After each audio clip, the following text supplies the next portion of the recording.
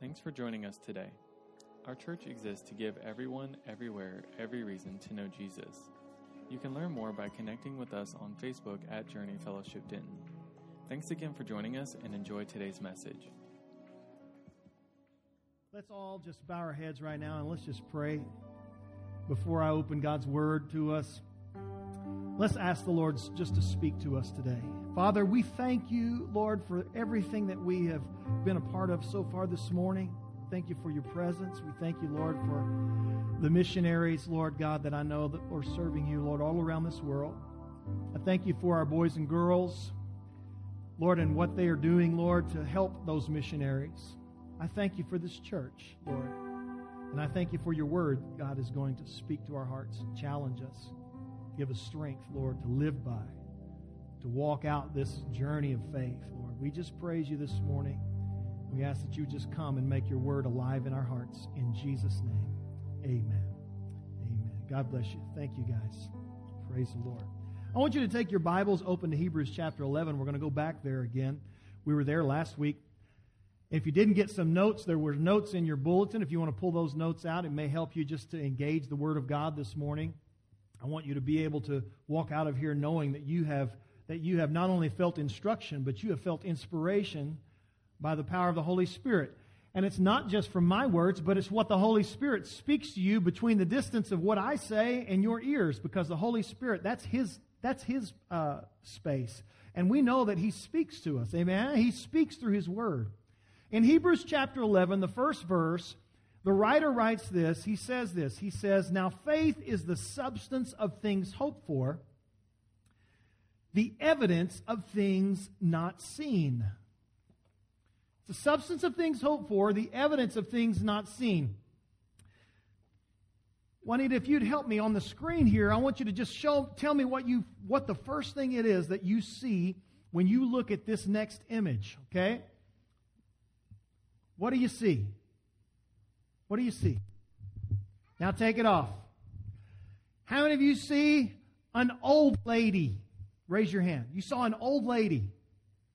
Raise your hand. It's okay. We're going to participate. You saw an old lady. How many of you saw a young lady? Let's take a look at it again. Who sees the young lady? Who sees the old lady? Who can't see the old lady? Just keep looking at it. Oh, there it is. There it is.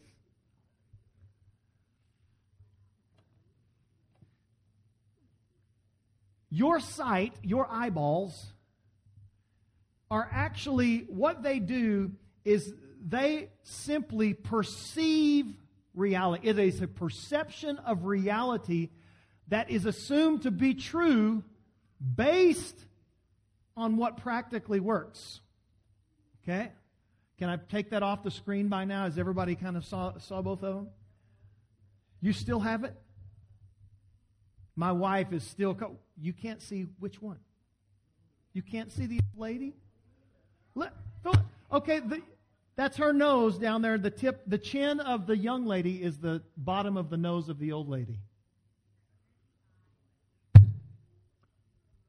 Do we see it yet? You know what? I can't spin my message on this, okay? This is not. I see it now.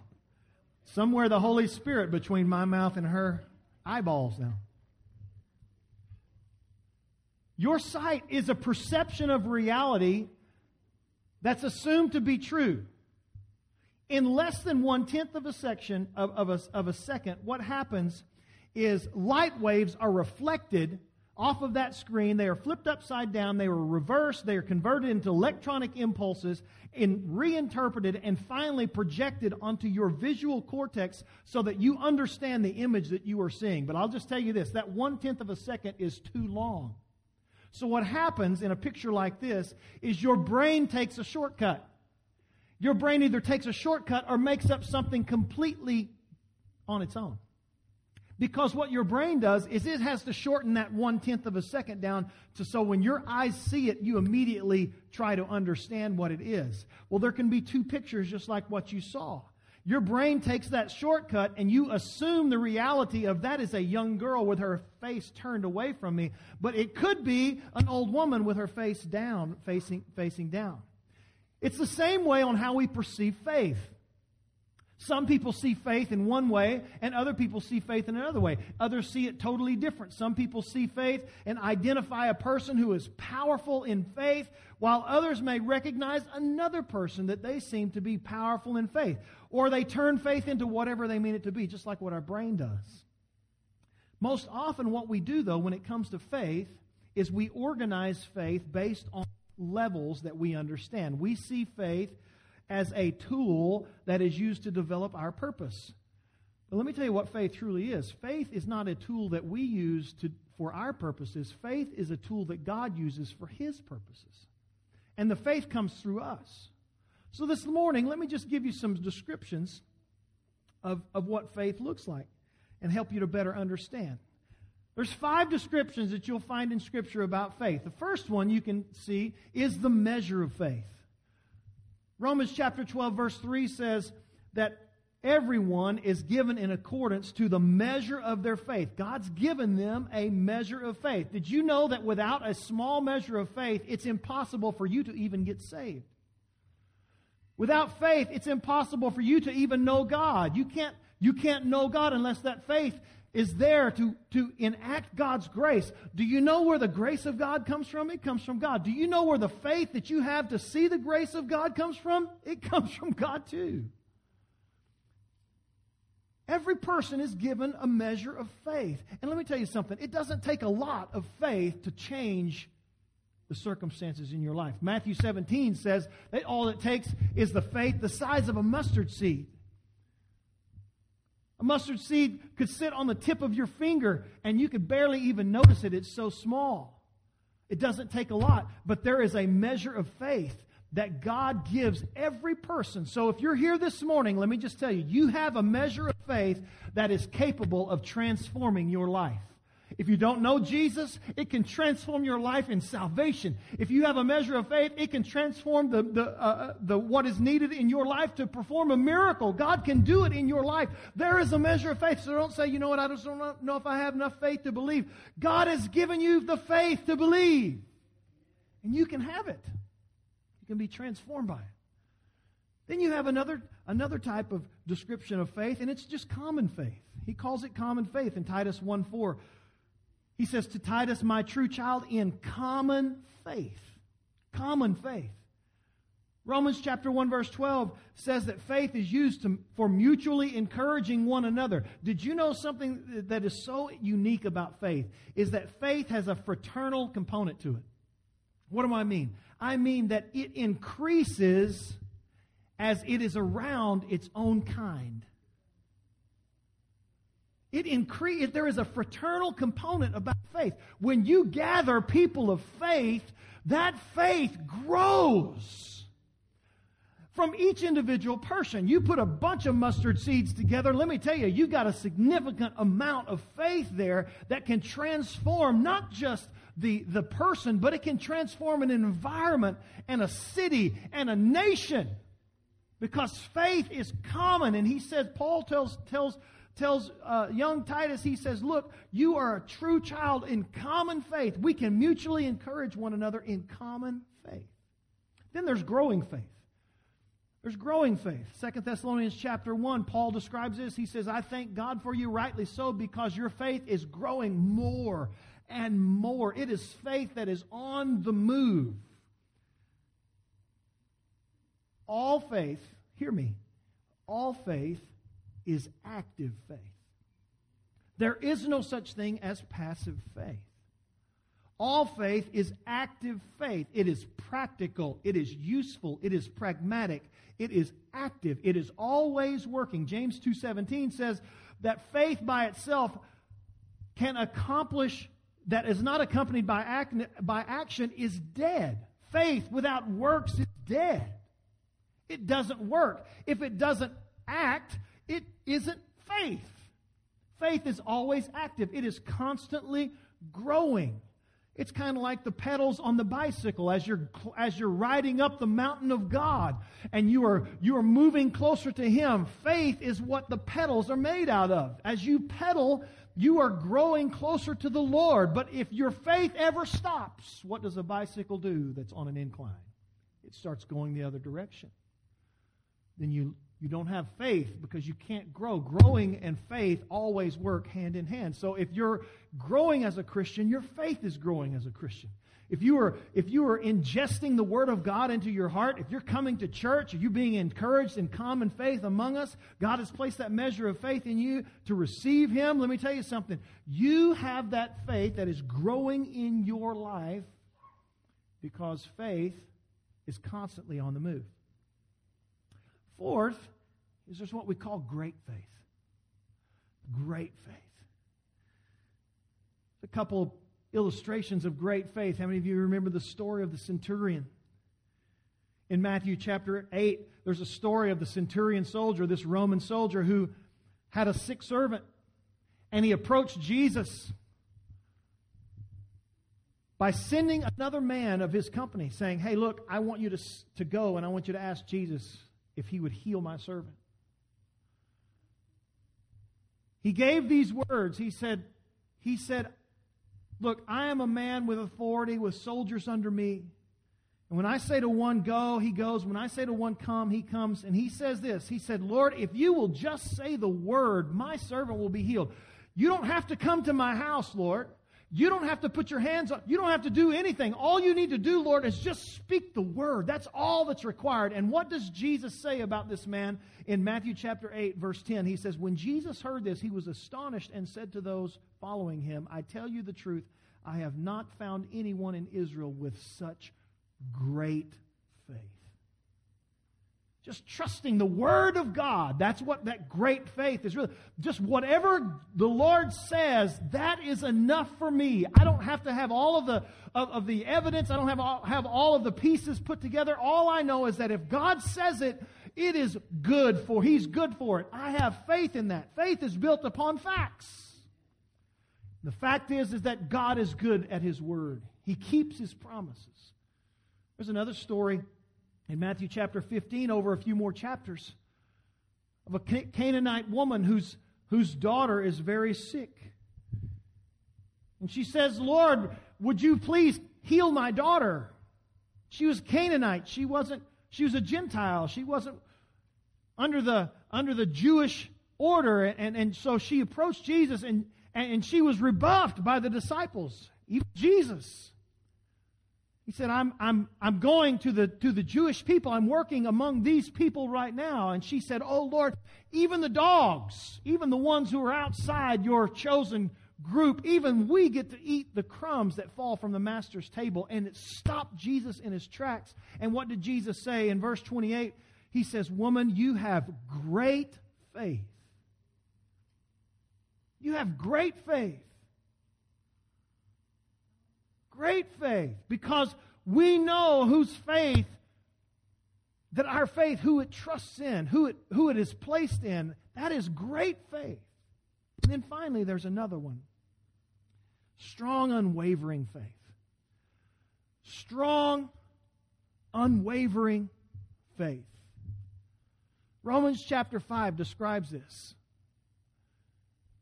He says, talking about Abraham, he describes this in verse 20, or Romans chapter 4, verse 20. He says, just talking about Abraham, no unbelief made him waver concerning the promise of God, for he knew strong in his faith as he gave glory to God. He grew strong in his faith.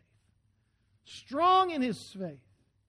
And Hebrews jumps on top of that idea. In Hebrews chapter 10, verse 23, he says, let us hold fast to the confession of our hope without wavering, without going back and forth, for He who promised is faithful. He who promised is faithful. You can have faith because the one that you have put your faith in, you don't have to rock back and forth because He won't rock back and forth. He's the same today, yesterday, today, and forever. And what He says is true. What God says is true. James talks about those who waver back and forth. He says, you're like a wave tossed by the sea. You just go this way and you go that way. He said, that person is filled with doubt, and they shouldn't expect to receive anything from God. He goes on and he says, a double-minded man is unstable in all his ways. You think you can do it this way, and you think maybe God's good for it here, but He's not good for it there. Let me tell you something, friends. You won't receive anything from God. Because what we need is that faith that's strong, that says, no matter what comes in my direction in my life, no matter what shows up on my front porch, I will not waver in my faith. I've decided to follow Jesus. I'm not turning back. That's really what it means. Is that when we decide to follow the Lord, we don't negotiate that question over again, ever. When I decided to follow Jesus and the call of God, I didn't go back and negotiate that. The Lord settled it. And so we don't waver. We stay strong in our faith, resolved. So when you look in Hebrews chapter 11, you find some uniqueness there. This chapter describes faith in all 5 descriptions, each life being transforming. Look at it with me. And I'm not going to give you the verses, but in Hebrews 11, he mentions the Rahab, the prostitute.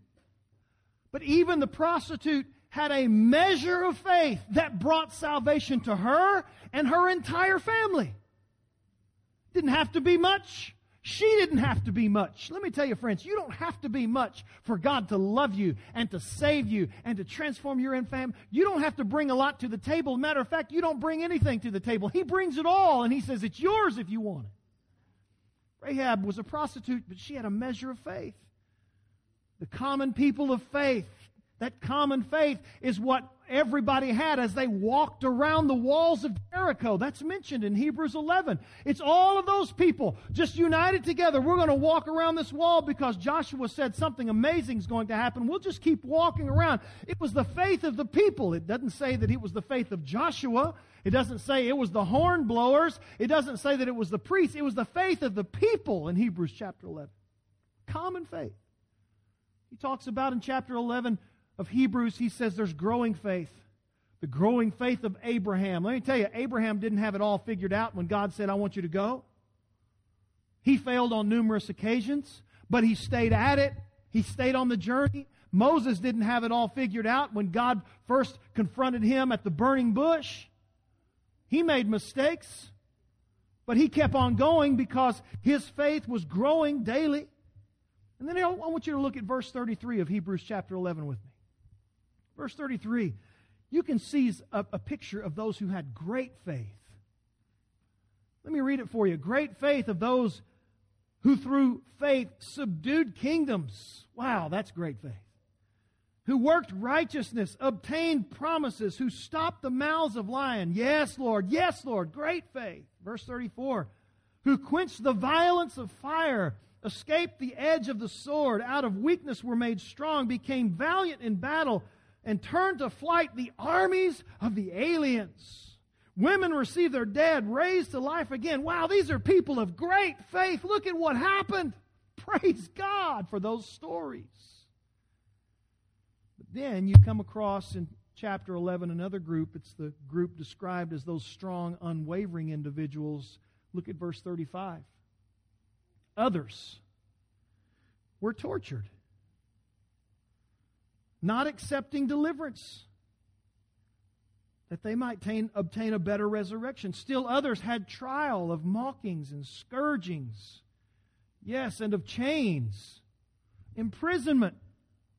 They were stoned, they were sawn in two, they were tempted, they were slain with the sword, they wandered about in sheepskins and goatskins, with being destitute, afflicted, and tormented.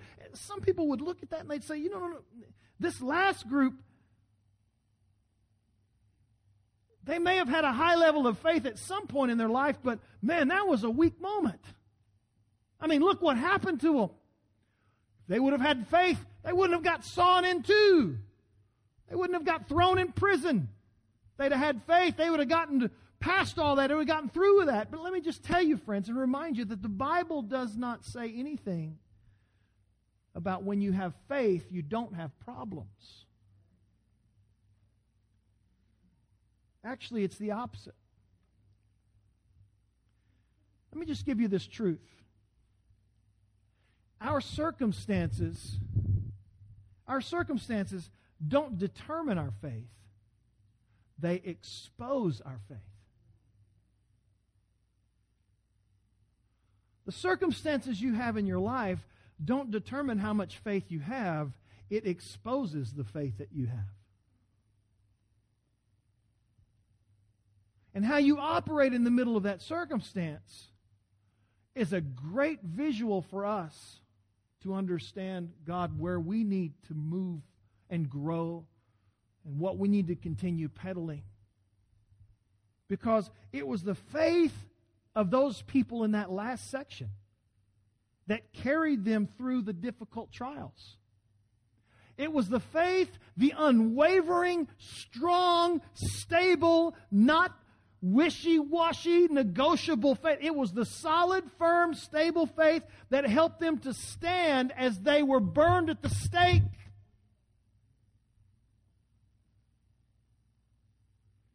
It was the strong, unwavering faith that these people had who let them be thrown to lions, who kept them from denying God in the midst of the persecution and the threats of death. It was the circumstances that exposed their faith as being stable and firm and solid and unwavering, capable to endure any trial. We're going to saw you in two. That's all right. We're going to burn you at the stake. It's okay. My faith is intact. As your pastor, if I were honest, I would probably tell you that this last description of faith is the one that I most certainly am concerned about when it comes to the people in our church. Because I know what life can do to us. I know what life can hand us. Life can hand you and I a bag full of just dirty clothes, soiled. Life can hand us all kinds of issues that seem to overwhelm us. Life can come at us 100 miles an hour and we're just standing there. And we know what it's like when you get the good news and you get the bad report. There are people in our church I've gotten to know, and they've shown through the trials of their life, it has exposed their faith in God. Man, some of you, in my book, you're heroes. You're heroes. You've wrestled with things in your family that, God, I don't know how you do it. I just know that you've got faith because you've pressed forward. You've lost children. You've lost health. You've lost family members to the world. You've lost finances. You've lost your livelihood. You've lost all types of things. But yet I see some of you, and I know that your faith is firm. It's solid. You stood the test. You've been exposed as being a person of faith. And I encourage you. I cheer you on. I say, praise God. For there are some people who still know what it means to just be unwavering, not a wave passing forth. You are solid. You are steady. You are certain in your faith. Praise God for you. I encourage you all the more. Keep going. Keep going. Understand this. There are some other descriptions, and I want to just kind of flesh those out in three ways. Real quickly, next few moments, I just want to talk just a few minutes. Just give me a few about lions, earthquakes, and old bones. Lions, earthquakes, and old bones. When you look at faith through the Scripture, you see several instances where faith came in contact with lions. If you go to Judges chapter 14, verse 5, you'll see that Samson this incredible man of strength, encountered a lion. He's walking down the road. The Bible says that Samson, this huge man full of incredible strength, muscles ripping out of his chest and his arms, strutting around because he's just big and bad. But it was all because of the Lord, wasn't it? He's just walking one day down the road, and the Bible says that out of nowhere, a lion jumps out and attacks him. And what does he do? He grabs that lion. And I don't know how he does it, but this lion, roar.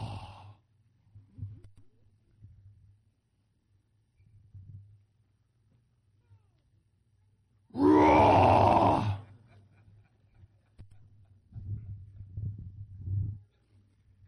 He grabs that lion and tears it apart. He throws one part of the lion one way and the other part of the lion the other way. Bring on the lions, Samson says. Faith will kill a lion. There's another story in 1 Samuel chapter 17 of another young man. He's sitting in the war chambers in the war room of the King Saul. Out on the battlefield stands a huge giant. His name is Goliath. He's defying the armies of God. He's cursing. He's speaking all types of vile about the people of God. He is cursing the name of God. Man, that runs through David like cold water down his spine. He walks into the king's chambers and he says, "Let me go fight that old dog out there." Saul says, "Why should I let you? You're just a kid. Why should I let a kid like you go out there and fight a giant like that?" And he said, "Let me tell you something, King. There was a time when I was a shepherd for my father's flocks. And when I was a shepherd," you can see this in verse 34, 35. Read it, because some of you have missed the detail. He says, "When I was a shepherd, there were times when lions and even bears would come, and they would attack, and they would take a sheep. They would actually latch onto that sheep." And I can just see it as you read those verses. They start trotting and carrying that sheep off that I was responsible for. I said, "No, that's not going to happen." David said, "I chased that lion down with my rod and my staff that comfort me. And I tapped that old lion right across the nose till he dropped that lamb." And he said, when he did that and he turned on me, he said, "I slew that lion." In verse 35, he says, "I grabbed him by the beard," or "I grabbed him by the mane, and I beat him to death with my bare hands." Woo! Talk about faith. I beat that lion with my bare hands. Oh, I wish I could get my hands around the devil's neck every once in a while. Come on, somebody. That lion roaming around seeking whom he may devour. Sometimes we need to just grab him by the beard and jerk him down and just start tearing him apart using the word of God and saying, "Thus saith the Lord, you are nothing but a liar." Begin to break the neck of that lion with the word of God. That's how you win those battles, friends. You just start tearing the devil apart. Because I'm telling you, the devil likes to come to you and lie to you. He likes to tell you, you ain't worth it. God doesn't love you. God doesn't care anything about you. He's going to let this tragedy develop. You're going to lose your kids. You're going to lose your business. You're going to lose your livelihood. It's nothing but a lie. You start claiming the word of God over him. Don't allow him to beat you up. Take him and choke him down and break him apart. You can do it with the word of God.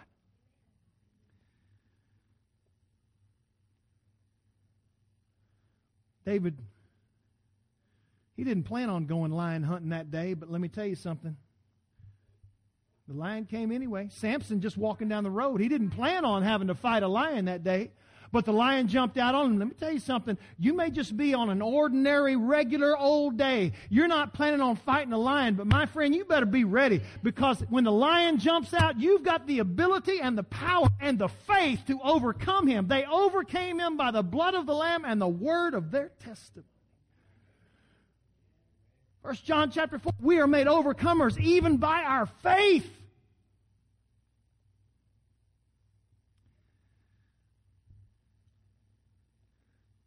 There are great faith moments that occur sometimes when you're not even worried about them. And can I just probably tell you this? The greatest faith moments that will ever happen in your life will not come when you're out hunting one. It will be in regular, ordinary days. You're not looking for a miracle. You're just serving God, unwavering, strong, steady faith. And all of a sudden, out of nowhere, God comes through. But if you look, there's another lion mentioned in Scripture. I'm going to hurry. Because in Daniel chapter 6, you see a lion in a lion's den. You know the story. Darius, the king, he had been tricked into writing this law that said that there won't be any more prayer. Basically, that's what it said. Well, what did Daniel do? He ignored that law. And can I just tell you, if they ever try to pass a law like that, you've got my permission to just go ahead and ignore that law. Kids, you can ignore the law that says you can't pray in school. Just pray all you want to. I dare them to do anything about it.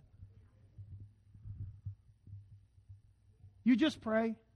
And that's what Daniel did. He began to pray. Well, of course, they brought him in before King Darius, threatened him. Daniel said, I'm going to do what God has called me to do. The king was bound. Darius was bound by the law. He had to punish him because of his illegal activity. So Darius, before he sends him to the lions, did that evening. It was in the evening. He looked at Daniel and he said these words in Daniel chapter 6. He said, may your God whom you serve continually, may He deliver you. The God that's just not an on-again, off-again relationship, Daniel. You serve God continually. It's a daily thing. It's not something fresh and new. You know, every Sunday, you go from Sunday to Sunday afternoon and then it's off Monday. And you come back to church and all of a sudden, I'm in it with God. It is a daily opportunity to serve the Lord. That's what Daniel did. He gave the orders and he tossed Daniel into that den of lions. The Bible is very specific. It describes what Darius did. We lose the story of Daniel and we go to the story of Darius in Daniel chapter 6, the king that threw Daniel into the lion's den. And it says that Darius was disturbed in his heart. And it says that he couldn't sleep, and finally, early in the morning, he jumps up out of bed and he runs down to where Daniel had been thrown into that den of lions because he knew in his heart that it was a wrong thing to do, but he was bound to do it. And he goes down to check on Daniel. And let me tell you, wouldn't it have been a great story if Darius would have got to the ledge of that pit and he would have said, Daniel, are you alive? From the bottom of that pit, he hears the voice of Daniel. Of course I'm alive, King. Why don't you take a look at all these dead lions and parts scattered all over the floor down here? Of course, I destroyed them with my bare hands. Come take a look, King Darius. I'm a man of faith. That's not what happened, is it? What do you think Daniel did that night he was tossed into that lion's den? I can tell you what I think he did. I think he laid down and went to sleep. It was nighttime after all. He'd been praying most of the day. Why not just take an opportunity to get some rest? Can I just give you this truth to you right now? It takes just as much faith to sleep with a lion as it does to kill one.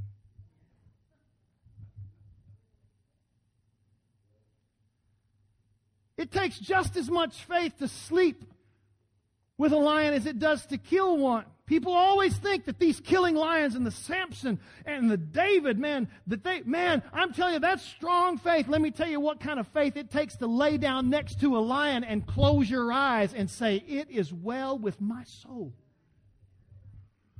Woo! You got to catch that truth. You got to catch it. Because sometimes we don't get to grab the lion by the throat and destroy him. Sometimes we have to sleep next to them. Now, I'm not talking about your wife, brother. Ma'am, I'm not talking about that fuzzy, bearded husband of yours either.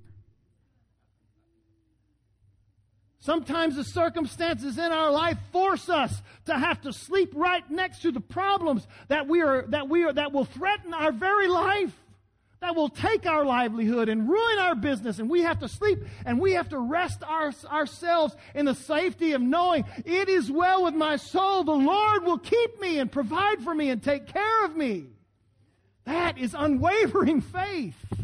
That is stable, strong faith when you can go to sleep and rest in the presence of your enemies. He's prepared your table. Whew. Lions.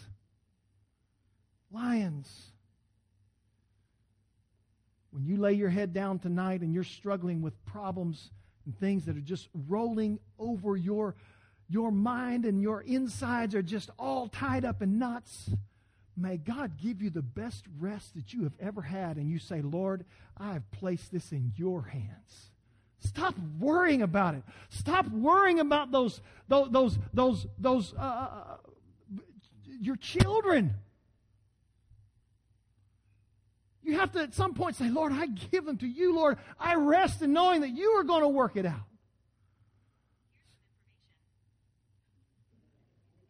You're going to give me some information. Got to get Pastor Chris to help me turn that off. He's the go-to guy for me. Lions.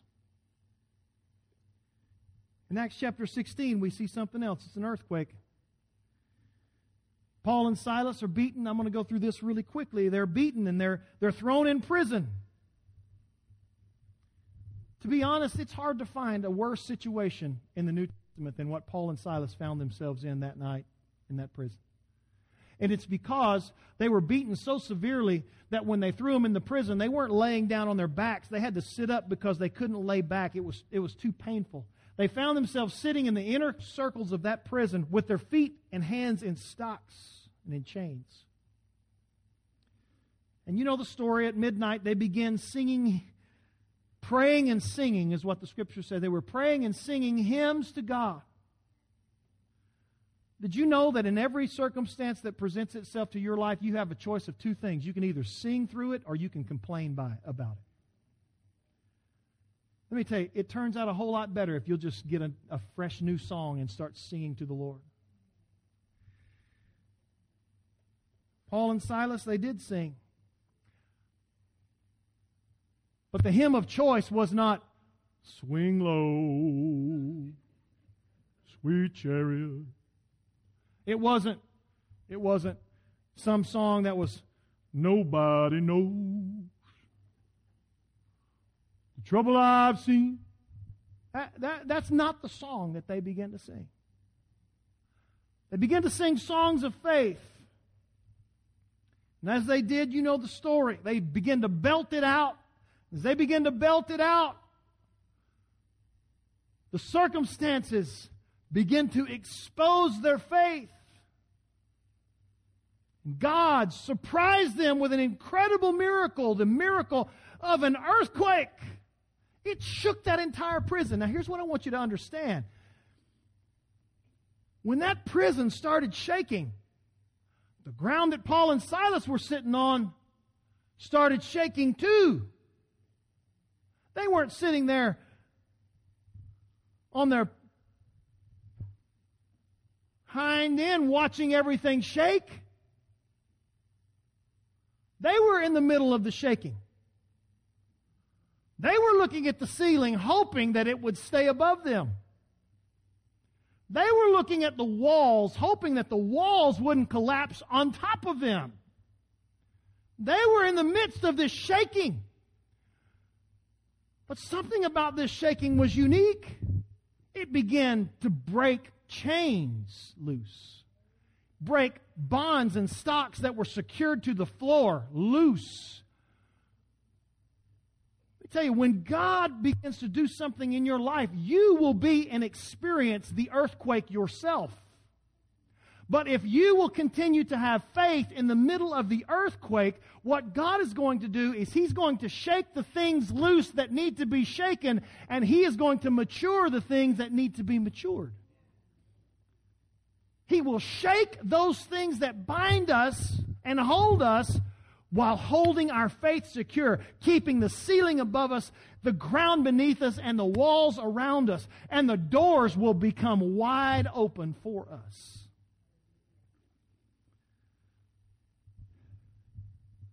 Now, that wasn't the last time that Paul went into prison. As a matter of fact, when Paul was sent to Rome, he was in handcuffs. He was a prisoner.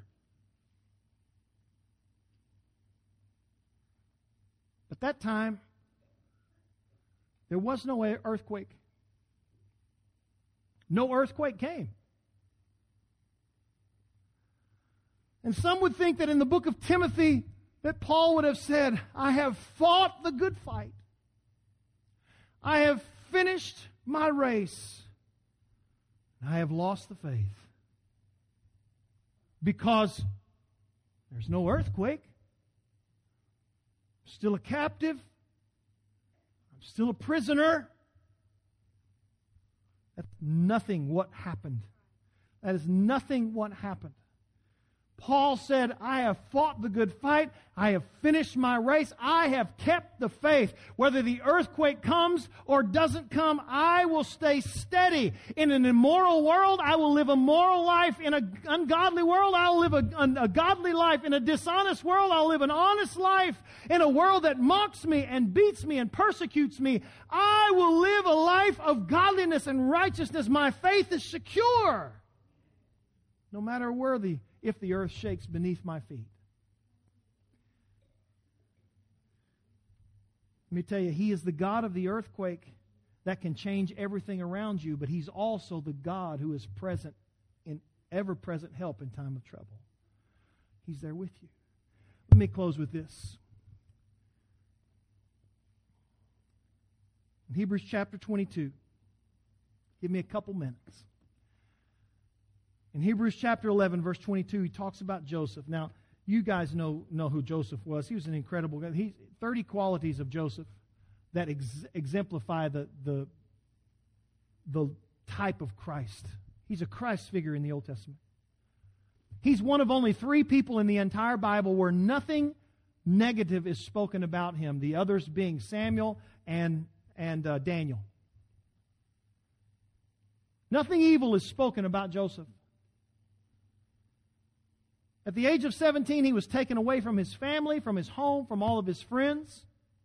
And between the age of 17 and the age of 30, no one was there with Joseph. Nothing good came to him. Nothing good. He had a tough life. For those 13 years of his life were just an absolute blank. Nobody came to Joseph in those years, patted him on the back, said, hang in there, Joe, you're going to make it. Instead, he was treated like a piece of property. Potiphar's wife thought she owned him when he refused her. Years began to pass. Tossed in jail. Falsely accused, unjustly imprisoned. But he never lost sight of God. He didn't waver. His faith was certain. He was brought before Pharaoh. You know the story. He interpreted the dreams of the butler.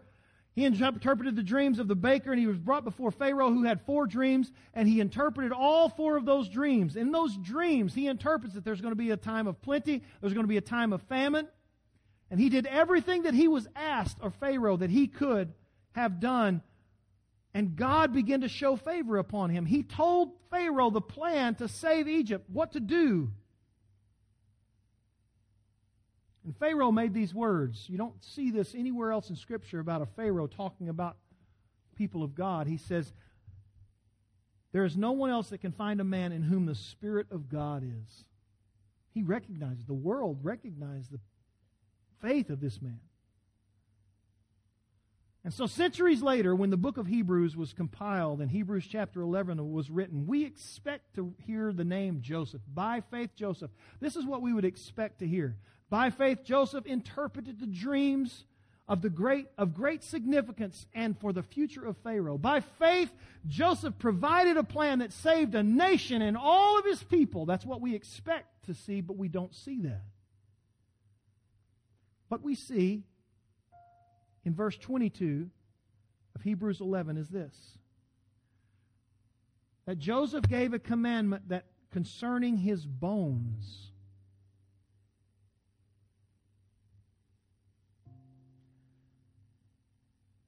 Joseph talked about his dead bones. How strange. All the incredible things you could have said about this man, he talks about his bones.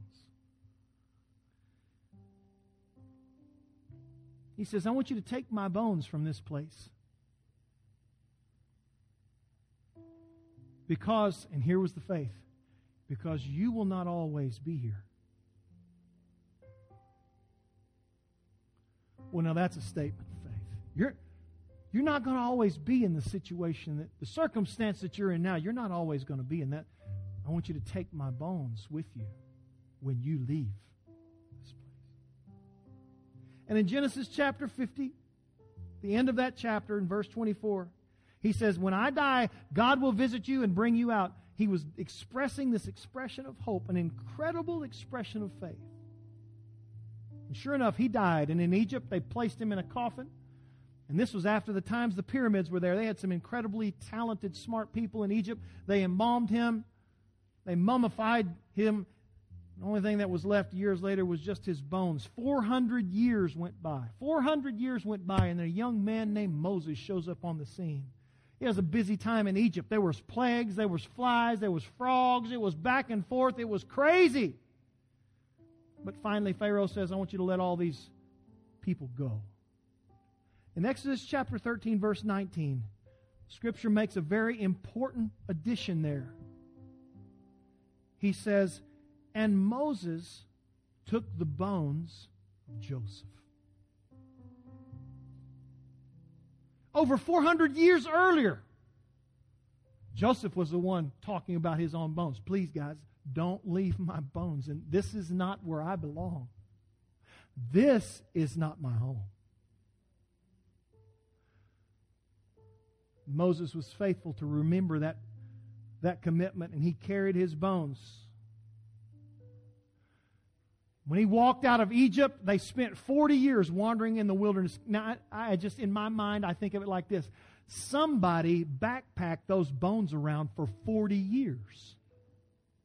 Everywhere they went, he's walking and those bones are just rattling around back there. Whether they were on a cart or in a backpack, I don't know. But he carried those bones because one of our patriarchs said we would not always be in this situation. One of these days, we're going home. And he said, I'm going to carry these bones wherever we have to go. It's my job. And if I can't do it and I die, then my son will take my job. He's going to carry these bones because he made a statement of faith that one of these days, this will not be my circumstance. It's going to be different. Finally, Moses dies. A young general named Joshua takes over. And in Joshua chapter 24, verse 32, the Bible says, and they took the bones of Joseph and they buried him in Canaan. He made it. He made it. Friends, that's our confession. That's our confession of faith. Those old bones, they made it exactly where he said they were going to go. They ended up there. That's what faith does. Let me tell you something about faith. Faith is a declaration to future generations. I'll guarantee you, backpacking that bag of bones for 40 plus years, I'll guarantee it had an impact on the old backpacker. It had such an impact that 400 years until Moses showed it, it had an impact on him. He said, hey guys, I don't know where they are. Where's old Joseph's bones? We got to take care of those things. Let me tell you what faith can do. Faith can transform these little guys that are trying to get these codes out right now. Faith can instill something in them that they'll never forget. And faith can move them all the way to where you want to go one of these days, to a home that is not this place, but it's a place that He has prepared for us, that He said that we're all going. That's where the people of faith want to go. That's where I want to go. It's not just to get through today and the normalcy of tomorrow and the ordinary another week, but my faith is in the place that I know that He says He's going to take me one of these days. It's not all going to be this circumstance anymore. We won't have to fight those battles that you're fighting right now, those struggles that you're struggling with right now, those things that you're dealing with. God's going to take you all the way. Unwavering faith, strong faith. It'll affect kids, your grandkids, and everybody that knows the story. That's what faith can do. Would you bow your head with me this morning? Nobody moving real quickly. This is the most important part of the day. Just give me just a moment. I promise to only take about 3 minutes.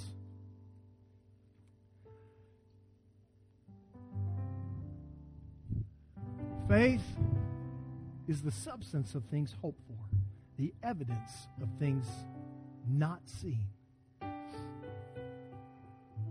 Some of you cannot see past the shadow of your circumstance. But if you will trust Him, your faith will be exposed by your circumstance. Pastor, I just don't know if I have the faith to make it. Yes, you do. Everyone has a measure of faith. You're sitting in a room of other people of faith. Your faith can be encouraged by these people. It should be growing on a daily basis. God can give you great faith, and if that strong, unwavering faith will just continue to be what it is right now, God is going to take you where you never thought that you could go. That journey with God begins with the very first step. If there's anybody in this room who says, I don't know Jesus, I don't know any about this faith business, I don't know what you're even talking about really. It seems just so theoretical. It seems so religious to me. Friends, my life with God and people around in this room, their relationship with God, it's not something about religion. It's about a relationship that we have with our Creator, who took what I brought to Him, which was not a whole lot, and He made me into something that He can be proud of. He loves you today. Young person, He loves you. He gave everything for you. And if you're here today and you'd say, would you help me to know Him? You can come to know Jesus today, and that journey of faith can begin right at this moment. Don't miss it. Don't miss it. It's a great opportunity. This last Sunday of October. If you're here and you'd say, Scott, would you pray for me this morning that I would begin my journey of faith today? Maybe you don't know Him. I'm not going to embarrass you, but I do want you to recognize your need for Him. If you would just say, would you pray for me? And you just raise your hand right now. Is there anybody in this room you'd say, Scott, would you pray for me? I want to begin that journey. Is there anybody in the room? Anybody in the room? If you'll just hold still a little bit longer, let me ask this question, and then I'll close. There are times in our life when our circumstances overwhelm us and our faith becomes unstable. I focused a lot on that last description of stable, strong faith, unwavering. There may be some in this room this morning say, Scott, my faith hasn't been very stable the last few years, last few months actually. I can see it because the circumstances in my life have exposed it not only to people around me, but they've exposed it to myself. I see it. I'm not in the place where I should be with God. I've just stopped pedaling. I I stopped letting faith be active, and I'm going down the mountain. It's obvious in my life. If you're here this morning and you say, would you pray for me? I want to get going again. I want you to raise your hand. Yes, here's some. Here's some already. Yes. Several hands already going up. Anybody else? Just raise your hand. I want you to just raise your hand. Keep your hand raised. Say that's me. I've been a little bit wavering, back and forth. But today I'm going to recommit myself. I just want to just a moment, just one more moment. Anybody else? You raise your hand. Yes, all the way back there in the back. I see your hand. I'm going to renew my faith with Him. Start. Every person in this room is praying. I want to pray over you. I don't want anybody to move. Nobody move. Let's pray. Why don't you just pray that commitment to Him? And let's start all over. He'll give you another chance. He's not like He wants to encourage your faith today. Father, I thank you, Lord, for your word. I thank you for your presence and spirit that we feel today. Lord, I ask that, Lord, that you continue, Lord, to just speak to those, Lord God, who need to begin their journey with you, to start on that journey of faith with you. Lord, I pray that, God, that you'd help those, Lord God, who've raised their hands, Lord, several across this room, Lord, who are just struggling, Lord, with strength of their faith. God, they've wavered. They've kind of waffled back and forth. Lord, they see it, which is the first step, Lord, in correcting it. Lord, I pray that, God, that you'd help them to surrender everything to you again.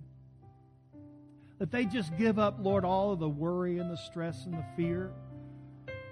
If they give up, Lord, trying to chase the world, they would chase after you. Oh, God, I pray that you would, Lord, once again, Lord, reaffirm, Lord, their heart, Lord, their commitment to you. Lord, once again, Lord, reaffirm, Lord, their commitment, their desire to know you. Lord, reaffirm in their life their faith, oh God. Replant it, Lord. Replant that faith. Deepen those roots, Lord God, so that they will not waver. Father, I pray that you would just help them, Lord, that from today forward, Lord, that God, that we would see, Lord, a fresh commitment, Lord, fresh work of faith in their life. We praise you, Lord, because we know that you are faithful. We know that faith is when we trust God, but faithfulness is when God can trust us. And Lord, that's what I pray that, Lord, takes place in this room today. Bless us today. Let us walk out of here as people of faith on this journey. And we give you praise in Jesus' name. And everybody said amen. Amen. Praise the Lord. Praise the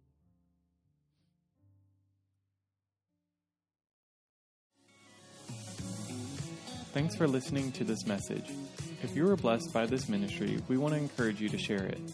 And if you don't have a church home, come join us any Sunday at 10:30.